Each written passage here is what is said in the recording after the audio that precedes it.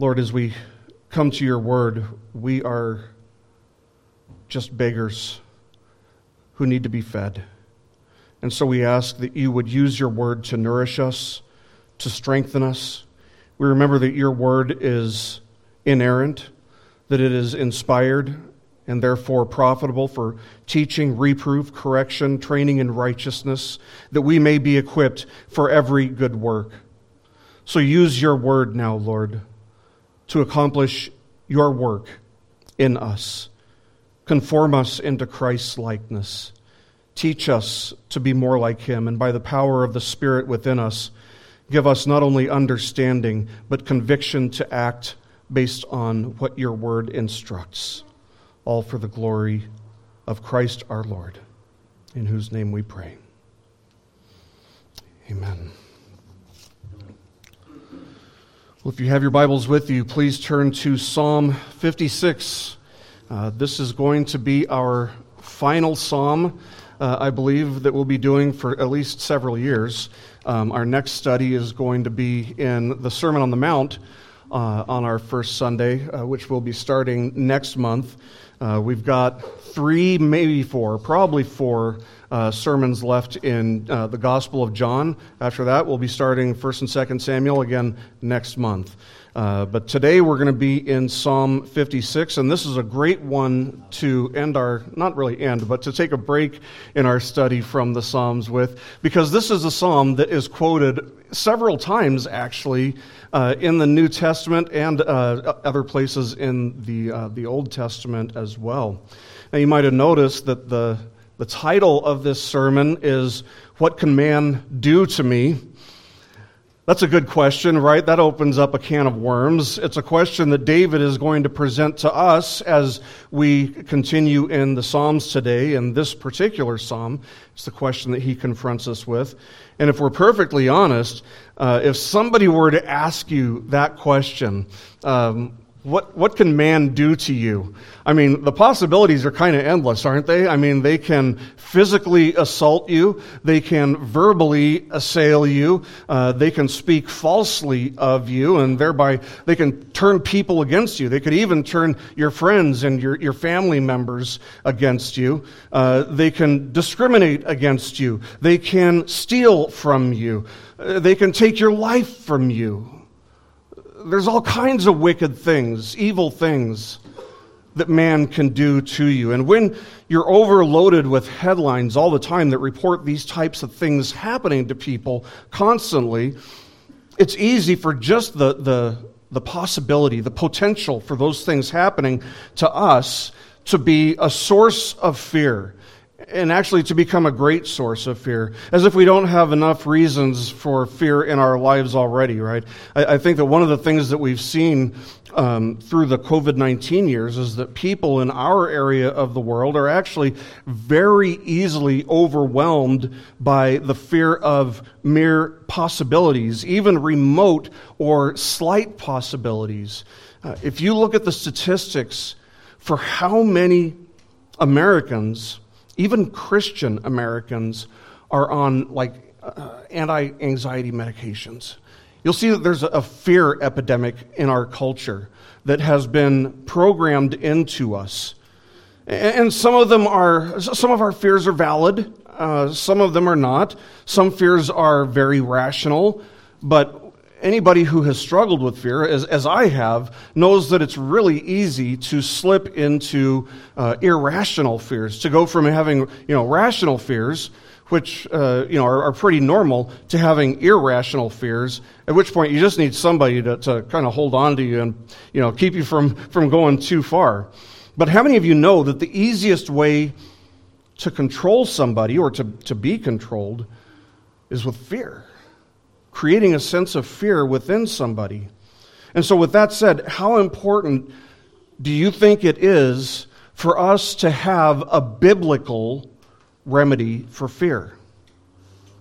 I'd say it's really, really important. So I want to start off today by saying that there is a biblical remedy for fear.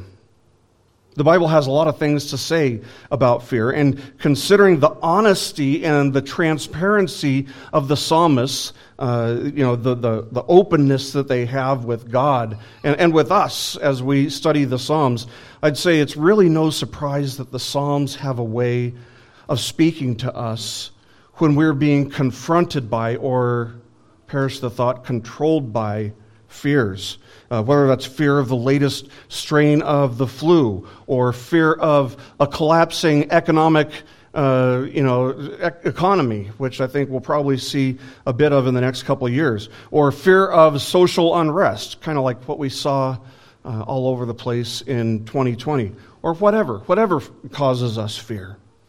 Now, maybe some of you know what it's like, I do, to be overwhelmed by fear. And again, maybe your fears are rational, maybe your fears are irrational, maybe they're more likely somewhere in the middle. But whatever the case may be, the psalm that we come to today, Psalm 56, speaks to us in a way that instructs us in how we as Christians should think about fear and deal with the reality of fear in our lives. If you struggle with fear, listen, it is okay for you to be honest with yourself about that. You aren't the first Christian, you aren't the first child of God in history to have a struggle with fear. We know that David often faced dangerous, difficult situations in which he also struggled with fear, with great fear. But he also learned to deal with his fear in a way that honored God and also didn't stop him from living his life for the glory of God. And friends, you and I need to learn how to do the same thing. So the point of this psalm, the point of Psalm 56, is that whenever we find ourselves feeling fearful, we must learn to set our minds on what we know about God, His attributes, and we must remember His promises. Meditating on the attributes of God, praying the promises of God, these are things that have a way of breaking, completely incapacitating the power of fear over us. So we'll start by establishing the context in which this psalm was written, which we find in the inscription, which is really part of verse 1. It's the first part of verse 1.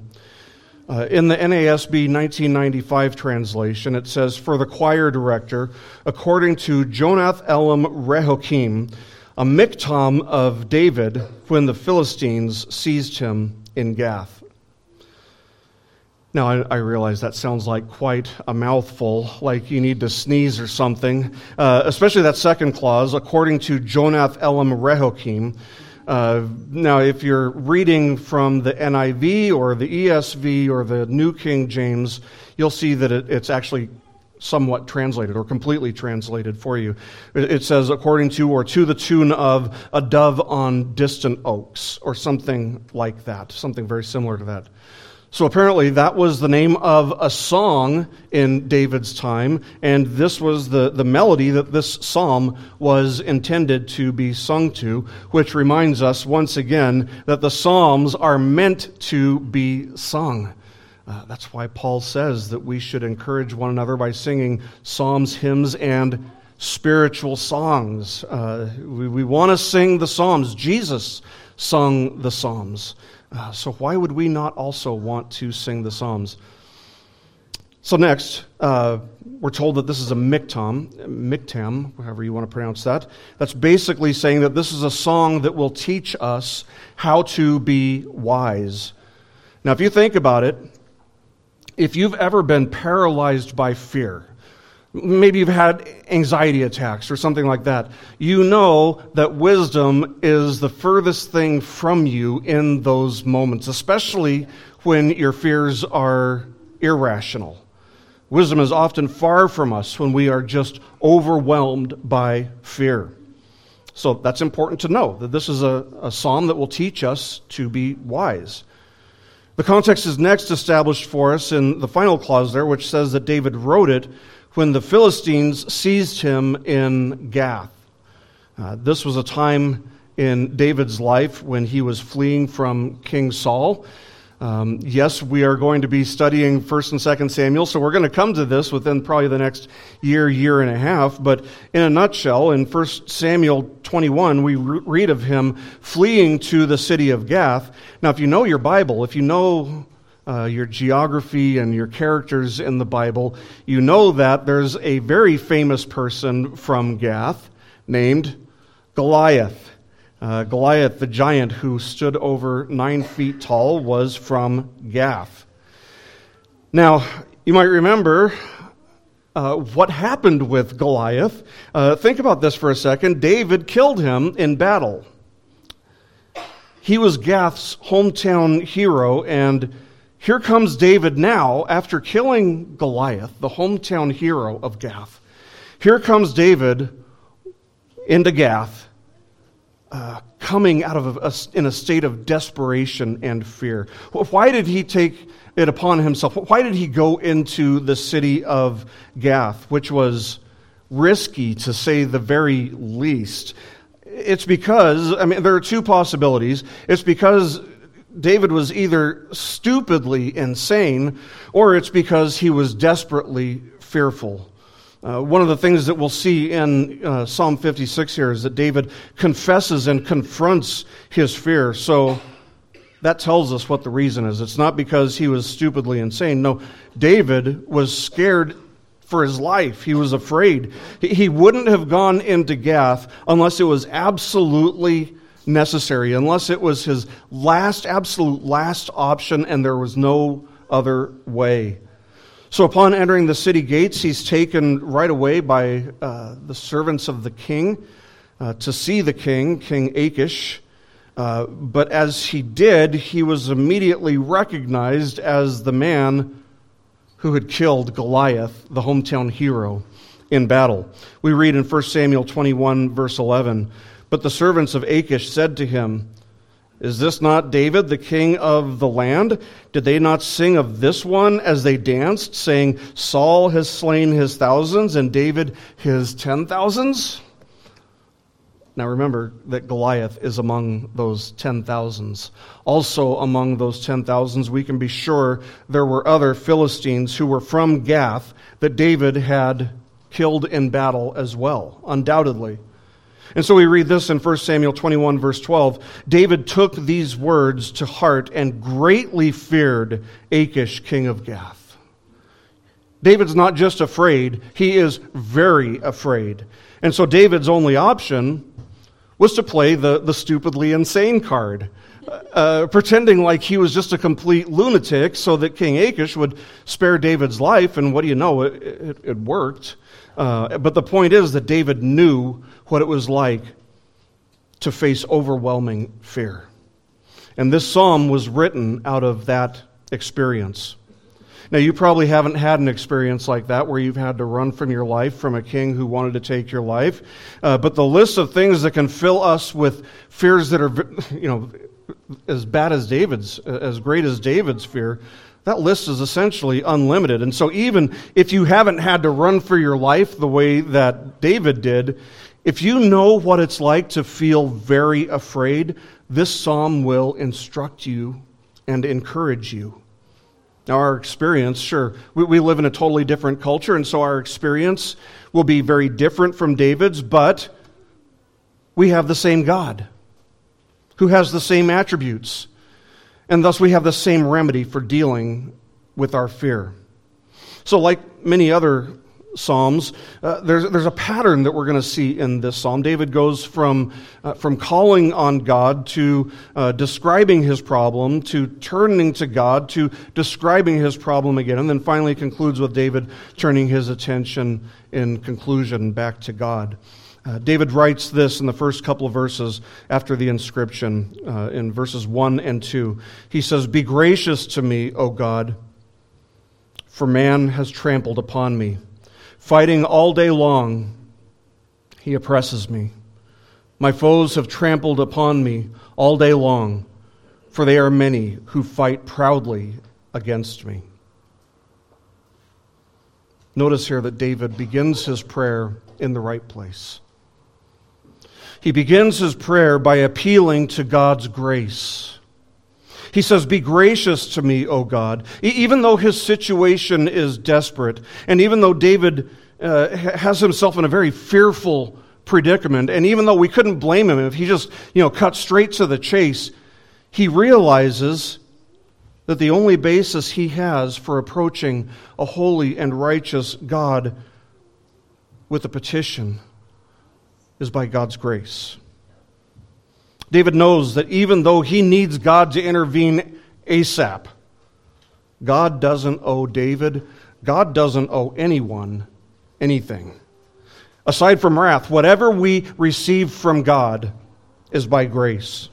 And the fact is that God loves to give grace more than we love to ask for it. So ask Him. And I am certain, and Scripture attests to the fact that He will be happy to oblige you. But here we see David illustrate a very important principle for us when we're dealing with fear, that being that we must learn to turn to God in faith when we're confronted by fear. And that shouldn't be our last option, it should be our first. David describes the adversity he's facing. He says, "Man has trampled him. They fight and oppress him all day long." Notice the repetition of these actions in verse 2. He can't find a way out. He can't find a way to escape. He can't get away. These men are fighting him. These men are attacking him every direction he turns. And they're not just doing it for a couple hours a day. They're doing it all day long. It's constant. You and I, like David, need to know that when there's nowhere left to turn, we can always turn to God. We can always turn to God. These men, David's adversaries in Gath, they will show him no mercy. But you know who will show him mercy? God. God will show him mercy. And every Christian can be sure that God will show mercy to us as well when we turn to Him in prayer. So maybe you can relate to David. Maybe you've been overwhelmed by fear before. He's overwhelmed by fear. You've been there, haven't you? You can do what David has done here. You can turn to the Lord in prayer. This is the way to get to the remedy for fear. Tell God what your problems are. On the basis of His grace, ask Him to hear your prayer. Tell Him what your problems are. By the way, there used to be a saying that went something like this. Don't tell God how big your problems are. Tell your problems how big your God is. Something like that. Maybe you've heard it. I just want to start off by saying that's completely wrong. There is nothing biblical about that whatsoever. I get it. It sounds like, kind of a tough guy routine. Don't, make your problems, realize how big your God is. No, don't talk to your problems, because when you are talking to your problems, you know what you're doing? You're focusing your attention on your problems. The first step is to get your attention off of your problems and to talk to God. Don't talk to your problems. That puts your attention on your problems. Talk to God. Put your focus on God. That's where it starts, putting our focus on God, who He is, His attributes, what He's done. This is what makes our problems seem small. If you put your focus on your problems are going to feel big. No, put your focus on the Lord and tell Him about your problems. David never tells his problems how big his God is. Tell God about your problems, just like David has. The mercy of God is what we can flee to. The mercy of God, the grace of God is what we can trust. Get God in the middle of the situation that's causing you fear. What father would refuse to get involved when his children come to him with their fears? What dad would say, "I don't have time for you right now. I don't care how afraid you are"? A pretty cold-hearted dad. That's not our God. No, He cares. And if we can enlist the aid of God Himself, it doesn't matter if our enemies are 10 million strong. Bring your problems, bring your fears, bring your anxieties to God and cast them on Him, because He cares for you. But don't stop there. That's just the beginning. Coming to God on the basis of His grace, on the basis of His mercy, telling Him what you're afraid of. That's where it starts. But then what? What's David supposed to do next? Well, he knows what he's going to do next. He knows what he's supposed to do next. And I'd have to imagine that most of us probably know the answer too. But knowing the right answer intellectually and actually believing that the right answer is the remedy for the situation are two different things. David knows the answer. He knows what he needs to do next, and he believes that it's the remedy for this situation. So he writes out the answer for us in verses 3 and 4 in clear, explicit, very easy to understand language. He writes, "When I am afraid, I will put my trust in you. In God, whose word I praise, in God I have put my trust. I shall not be afraid. What can mere man do to me?" Now, if you were to translate verse 3 literally from the Hebrew, it would say, "in the day when I am afraid." Which, if you think about it, it underscores the certainty that David has that days of fear will come. He doesn't say, "if I am afraid," he says, "when I am afraid," or "in the day when I am afraid." You and I, like David, can be sure that there will be moments when we will be confronted by fear, at least potentially. And so it's good to know how to respond to those feelings of fear ahead of time. Maybe you're not feeling afraid today, but this is a great thing to have in your back pocket at all times. So the next step, as David shows us, it's kind of twofold as he breaks it down. First of all, it involves having supreme confidence in God, trusting in God. This is where it becomes very important that you actually know who God is. This is where it becomes very, very important that you worship the one true living God rather than a God of your own design, a custom God that is really just a God of your imagination, an idol. See, when you're afraid or when you're confused or when you're anxious, you're going to fall back on what you believe and what you understand about God. So you'd better make sure that your God is the real God, because if you're just worshiping a God of your own imagination, there's nothing to catch you. There's nothing to catch you. So where do you learn about God? Where do you learn about His attributes? Where do you learn about what He's done and what He can do and what He is going to do? Where can we gain understanding of these things? Well, there are two places. First of all, in His Word, and secondly, in nature.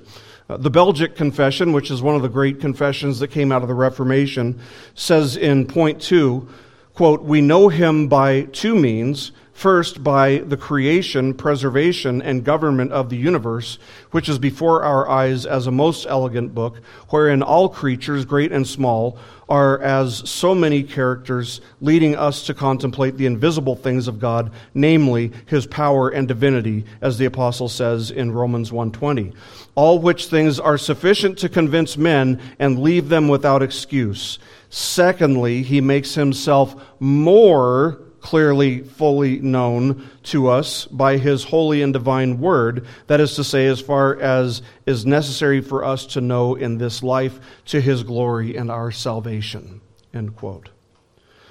So yes, there are things that we can know about God through nature. We can know that He exists. We can know that He is powerful. We can know that He is divine. These things are all displayed in nature and can be learned in nature. It's common to all people then. So nobody can say when they stand before God one day, "Oh, I didn't even know that there was a God." The problem is, what man does with his knowledge of God by nature is suppress the truth about God, according to Romans chapter 1. And people can do the same thing, I suppose, with God's Word. There are plenty of unbelievers who read the Bible and suppress the truth about God. But the fact is, God reveals Himself far more clearly in Scripture. Therefore, if we want to have a right understanding, if we want to have a full understanding of who God is, we must spend time, I'd say a lot of time, in God's Word and we must come to His Word with the willingness to yield to the authority of His Word. Otherwise, what we're going to be trying to do is fit our idea of who God should be into the God that's revealed in the Scriptures. And this is important when you're dealing with fear, because a false God or even a low view of the one true living God is not going to serve you well when you are faced with fear. A false God can only offer false hope. A false God can only offer false comfort. A low view of God can only offer you a low dose of hope and comfort when you're confronted by fear. A biblical view of God, a high view of God that sees Him as sovereign, that sees Him as all-knowing, that sees Him as all-powerful, all-wise, righteous, and just, meaning He always does what is right. This is the view of God that will serve you very well when you're faced with fear or anxiety. And it's this God that's worthy of our faith, our hope, our trust. And that's the reason David can say, when I'm afraid, or in the day when I'm afraid, I will put my trust in you. Notice what he didn't say. He didn't say, I'm going to put my trust in my money, or I'm going to put my trust in my strength. He was a mighty warrior, or he doesn't say, I'll put my trust in my friends. I mean, those things are all great to have, right? But they're not worthy of our greatest and deepest trust. Because eventually, in one way or another, they will fail you. But if you trust in God, if your supreme trust is in God, He will never fail you. And this is why He's able to ask the rhetorical question, what's mere man able to do to me? The word mere is a translator's insertion, just to kind of emphasize the word that this is just a mere mortal man that we're talking about. What can a mere mortal do to me if I'm trusting in God? See, we know that man is capable of doing awful things to us. We know that man is capable of doing evil, wicked things to us. The evil that men are capable of seems to have virtually no limit. But if God is sovereign, and thus He orders and ordains all things which come to pass, and if He's all-powerful and all-knowing and all-wise, and is thus able to do whatever needs to be done, and is capable of doing it in the best way, then we can find peace in knowing that man can do absolutely nothing to us that God does not allow. And they can do nothing to us if God is for us and stands against our adversaries or our source of fear, whatever it may be, whether that be man or anything else. So this is the second step. The first step, bring your problems to God. The second step begins with setting our minds on who God is and making the conscious choice to trust Him. To trust Him. I mean, this really forces us to examine ourselves, doesn't it? Do you trust God? Do you trust God enough to say, whatever comes, I'm just going to trust Him? So, do you really, really trust God? One of the reasons that we can be thankful for trials, for hard times, for afflictions, whatever they may be, is because trials and afflictions have a way of revealing either how deep or how shallow our faith really is. So we can praise God for that, because it's good for us to see. But a second reason that we can thank God for trials and afflictions is that our trials serve to actually deepen and strengthen our faith. They give us something to, in the future, look back on and say, I remember what God did for me there. Which makes it easier for you to trust Him in the future. If you have trusted in Christ for your salvation, you have trusted Him for your greatest need. And that is to have a perfect substitute stand in your place before God, bearing the wrath that you deserve for your sin. That is your greatest need, hands down, bar none. If you are a Christian, you therefore believe that God has saved you from death, or at least from the sting of death, from hell, from sin, from the devil, right? And those are the greatest things to be saved from. Now listen, if God can do all of those things, which we are completely incapable of doing ourselves, if God can save you from those things, can't you trust Him with the smaller things like temporal trials and afflictions that you face? If you can trust Him with your redemption, with the redemption of your soul, can you not also trust Him with your fears? And the answer is yes. Yes, you can. Yes, you should. Listen to what Paul wrote to the Philippians. He said in chapter 4, verse 19, "My God will supply all your needs according to His riches and glory in Christ Jesus." He didn't say that God will supply some of your needs. He doesn't say that God will supply even most of your needs. That alone would be great news, wouldn't it? No, he says that God will supply all of your needs. You believe that He'll be true to His promise to save your soul. Why should you not also believe this promise as well, especially when you're confronted with fear? There's a second aspect to David's faith in God here, and that is his confidence in God's Word. In fact, this is so central to David's remedy for fear, being faithful, trusting in God's Word, that he repeats this phrase, whose word I praise, 3 times in this psalm. Once here and twice in verse 10. James Montgomery Boyce says this. He notes, quote, "This is very important because apart from the Word of God, we do not know what God is like, and we certainly do not know what He has promised to do for us," end quote. So David is saying that he is making that willful, conscious, deliberate choice, a decision about what he will trust, what he will lean on when he's afraid.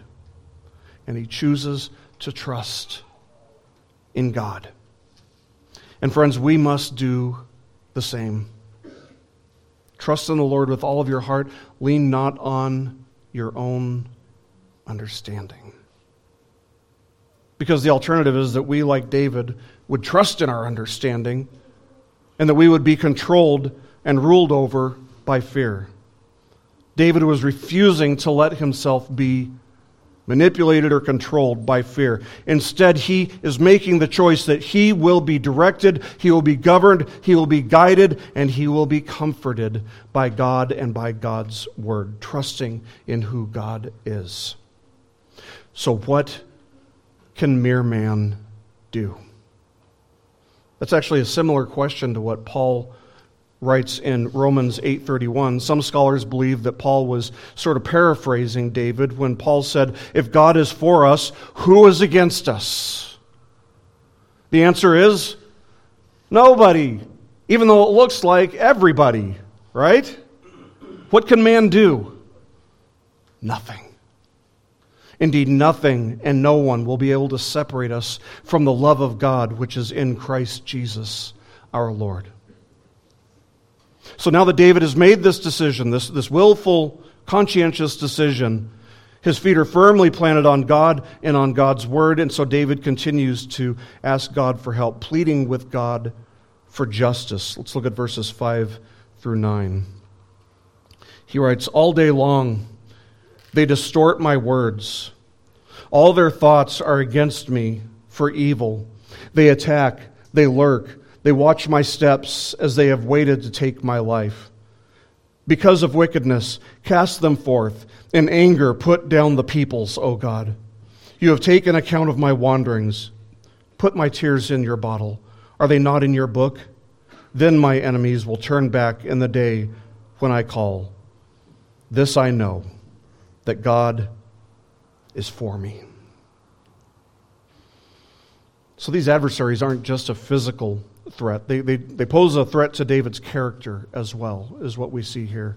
They're twisting his words, he says. They're distorting his words. They want to harm him physically, of course, make no mistake about that, but they are apparently recruiting their fellow man also to help them by twisting his words and by slandering his character. It seems as though this was probably done, or at least likely done, for the sake of justifying their plans to do him physical harm, and to even, as he notes in verse 6, take his life.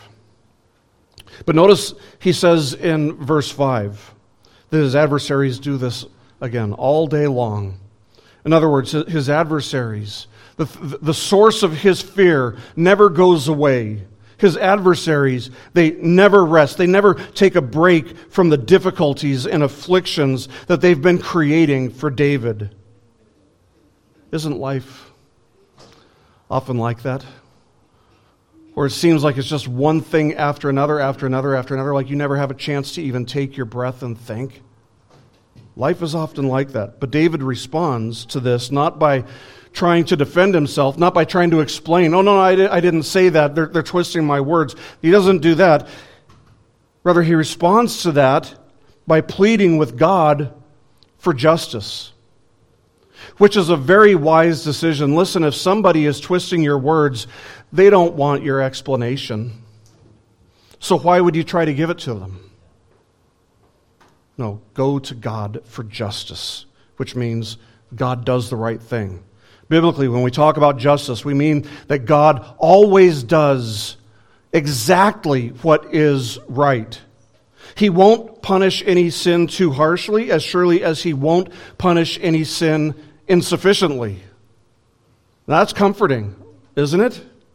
Being all wise, he knows what punishment fits each crime exactly, and he carries forth judgment with pinpoint precision. Never too much, never too little.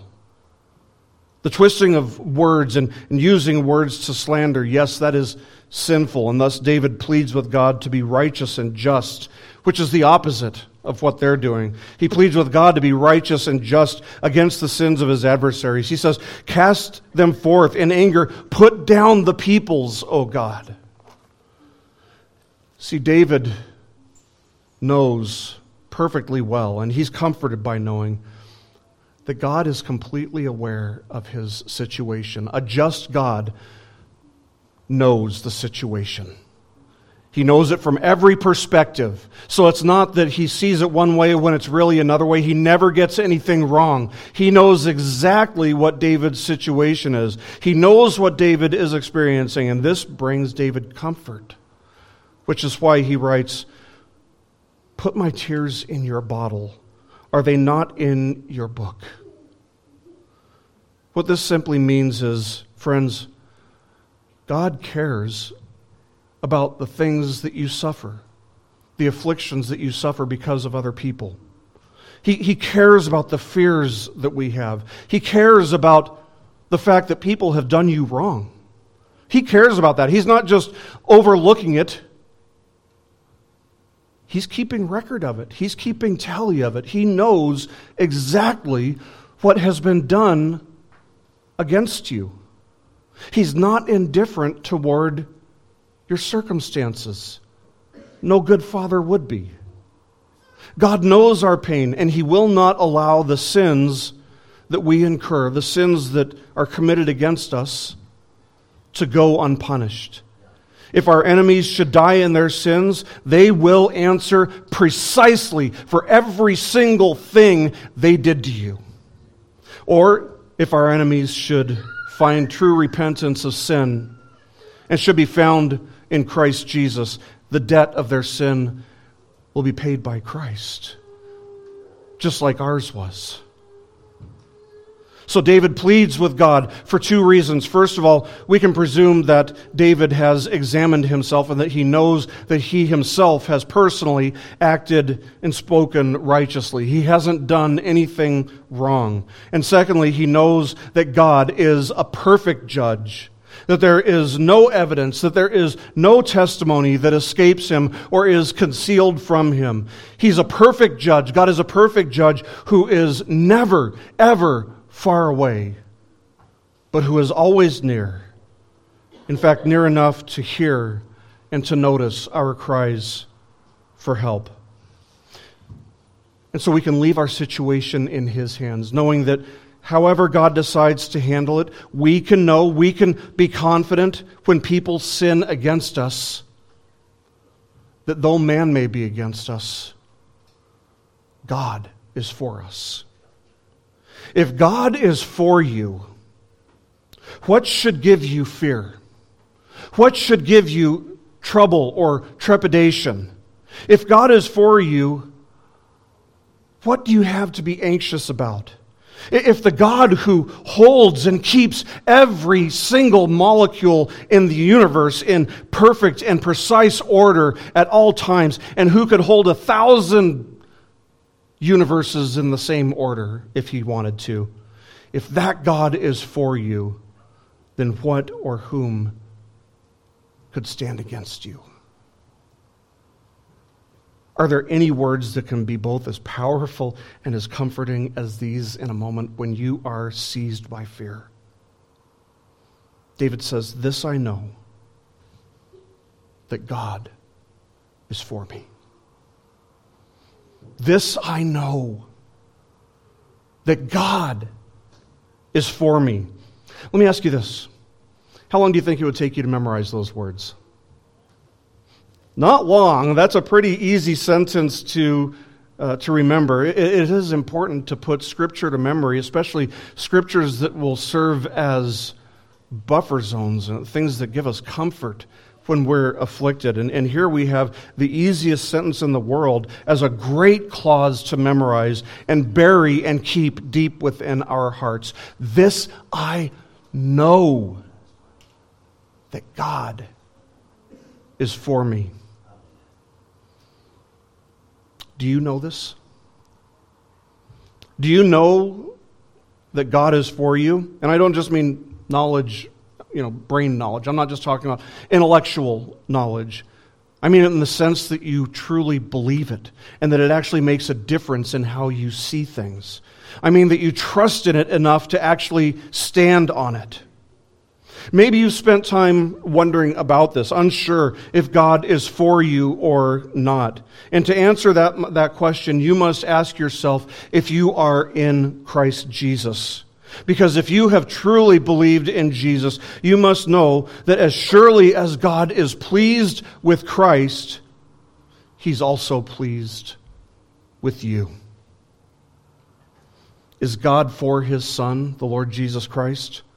Of course He is. And if God is for Him and you're in Him, how could He not also be for you? But friends, if you are not in Christ, if you are outside of Christ, if you have refused to trust in Christ with a self-yielding trust, the bad news is that no, God is not for you, and you can't truly and rightly say what David says here. In fact, you stand in the same position as David's adversaries. The day of your judgment is coming for you, and there is nowhere you can hide from it. There is no way for you to run away from it. But you must know this, that God has provided a shelter for the storm of judgment that will rain down on you. And that shelter, that refuge, is Jesus Christ. You will not be able to hide. You will not be able to take refuge in your own good works or anything else of your own doing. Only God Himself can shelter you from His wrath. And that's exactly why He sent Jesus Christ. On Him, almighty justice fell, which would have sunk this world to hell. He bore it for a sinful race to make Himself our hiding place.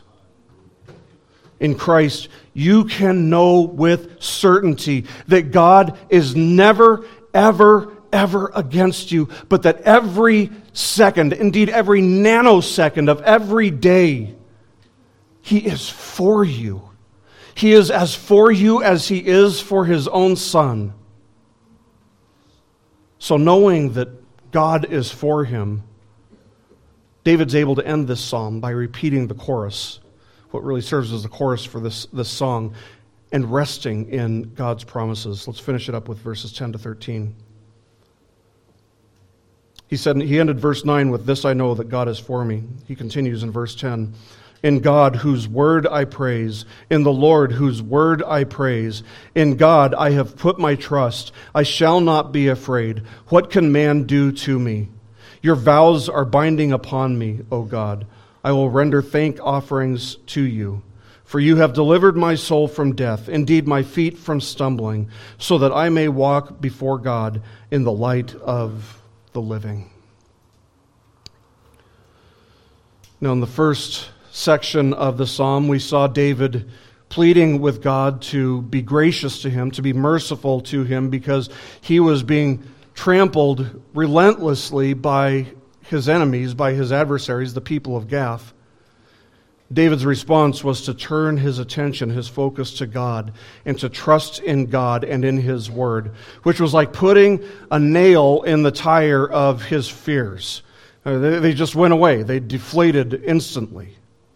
But now he adds something. First, if you look back, first he says, "In God whose word I praise," which repeats what he said back in verse 4, right? We've seen that. But this time he adds something else. He adds, "In the Lord whose word I praise." You see, when we see the word Lord in our Bibles in all capital letters, it means that the word that's there is actually God's name, Yahweh. That is His covenant name. It reminds David of God's covenant promises. And so David started out the psalm by pleading for help on the basis of God's mercy, but now, as he uses the name Yahweh, he's pleading for help on the basis of God's covenantal faithfulness to His people, to His promises. And so David asks the rhetorical question once again, "What can man do to me?" And the answer the second time is the same as it was the first time. Nothing. Man can't do anything to me. If God is for me, who can stand against me? If God is for us, then man can do nothing that God doesn't allow. And we can know that He won't allow anything to happen to us that does not deepen our faith and does not grow us in the likeness of Christ. Indeed, Romans 8:28 tells us that God is causing all things, including our fears. God is causing all things to work together for the good of those who love Him and are called according to His purposes. That good being our growth in Christ's likeness. Every circumstance we face is being used. None of our circumstances, none of our fearful or anxious situations are for naught. They're all being used by God for our good. Only an all-powerful God, an all-knowing God, an all-wise God, and a God who's filled with love and compassion for His people can make that kind of promise. Not only is God all-powerful, all-knowing, all-wise, and perfectly just, but He loves His children with a covenant love. Do you see how dwelling on these attributes of God and meditating on the promises of God has a way of breaking, disabling the power of fear in our lives? What if we spent more time in God's Word than we did reading headlines every day that are written and designed with the purpose of causing us to feel a sense of fear and trepidation? As David concludes, you can see that his entire attitude is changed. His entire disposition has changed. He's not fearful anymore. Instead, what we see is that he's actually filled with confidence. And he's content, even though he's got all these adversaries who are trying to make his life difficult. Indeed, trying to take his life.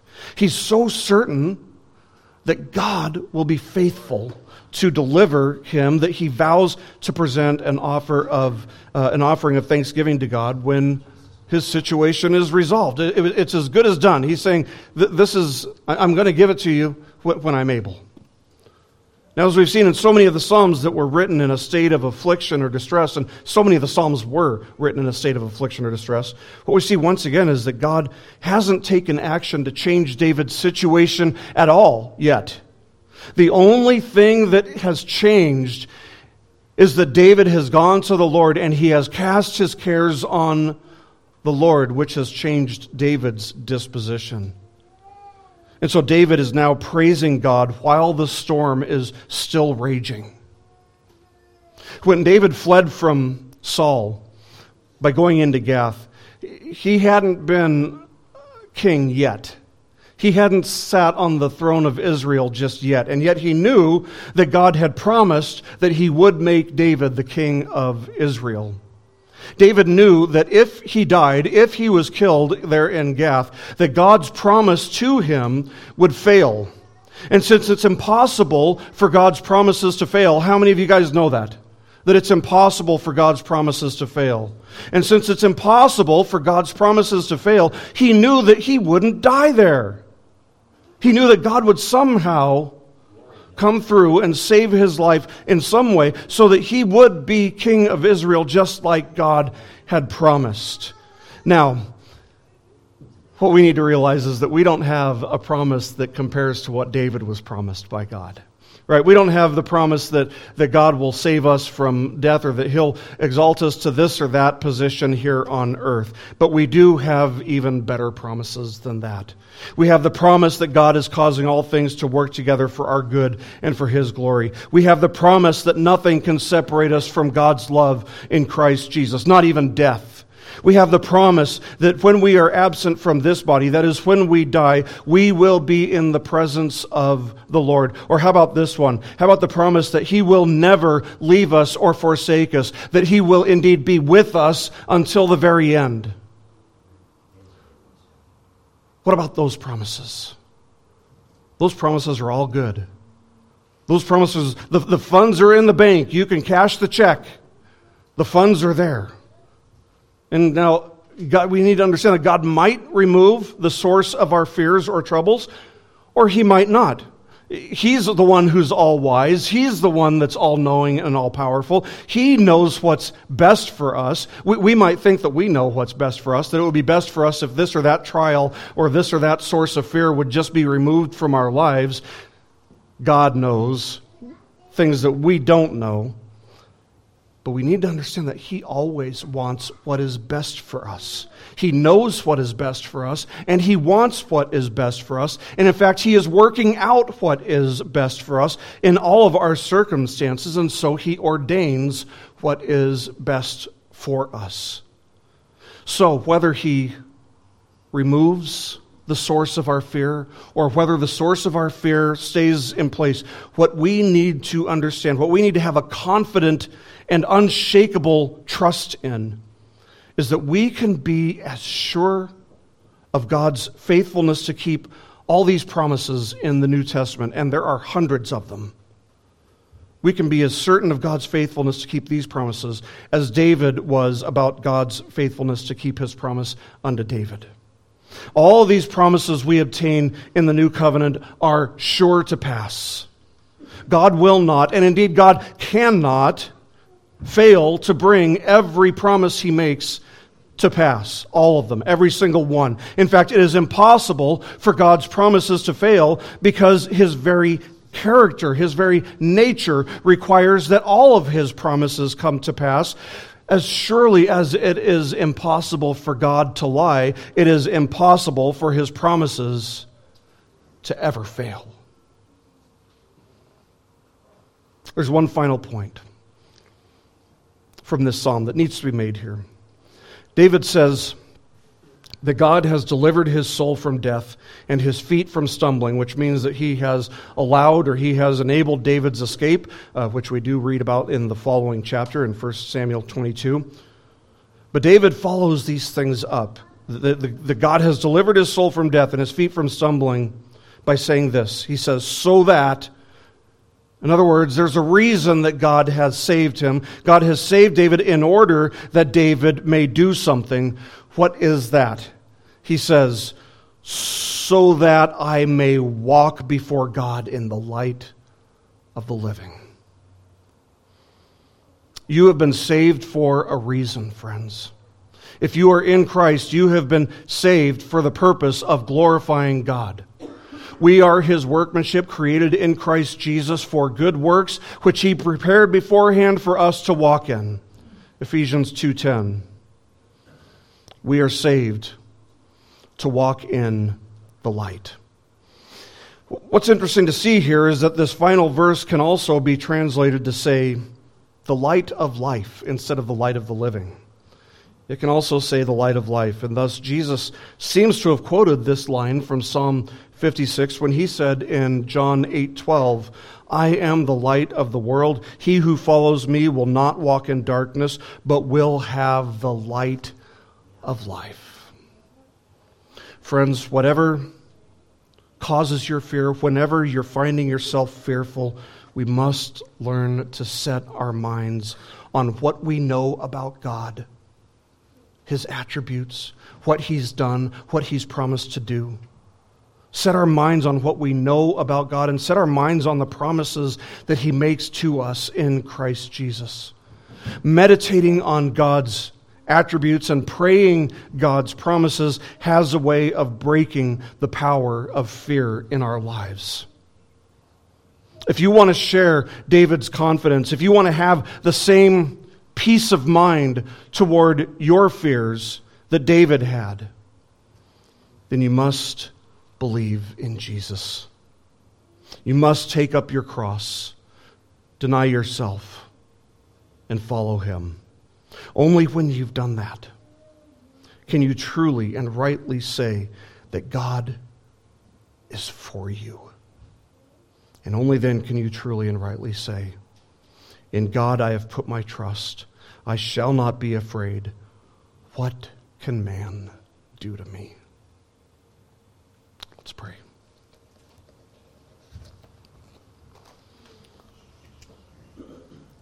Our Heavenly Father, once again we thank You for Your Word. We thank You for the way that Your Word equips us for every good work. How it instills in us the very confidence that David had when he was confronted by perilous situations. Oh Lord, You know our hearts. You know our circumstances. You know our fears. You know the things that we feel anxious about. We pray that by the power of Your Spirit working in us, that we will focus on You and not the size of our problems, and that we would find our peace and comfort and confidence and contentedness in life, not in our circumstances, but in You, who You are, and what You have promised. In Jesus' name we pray. Amen.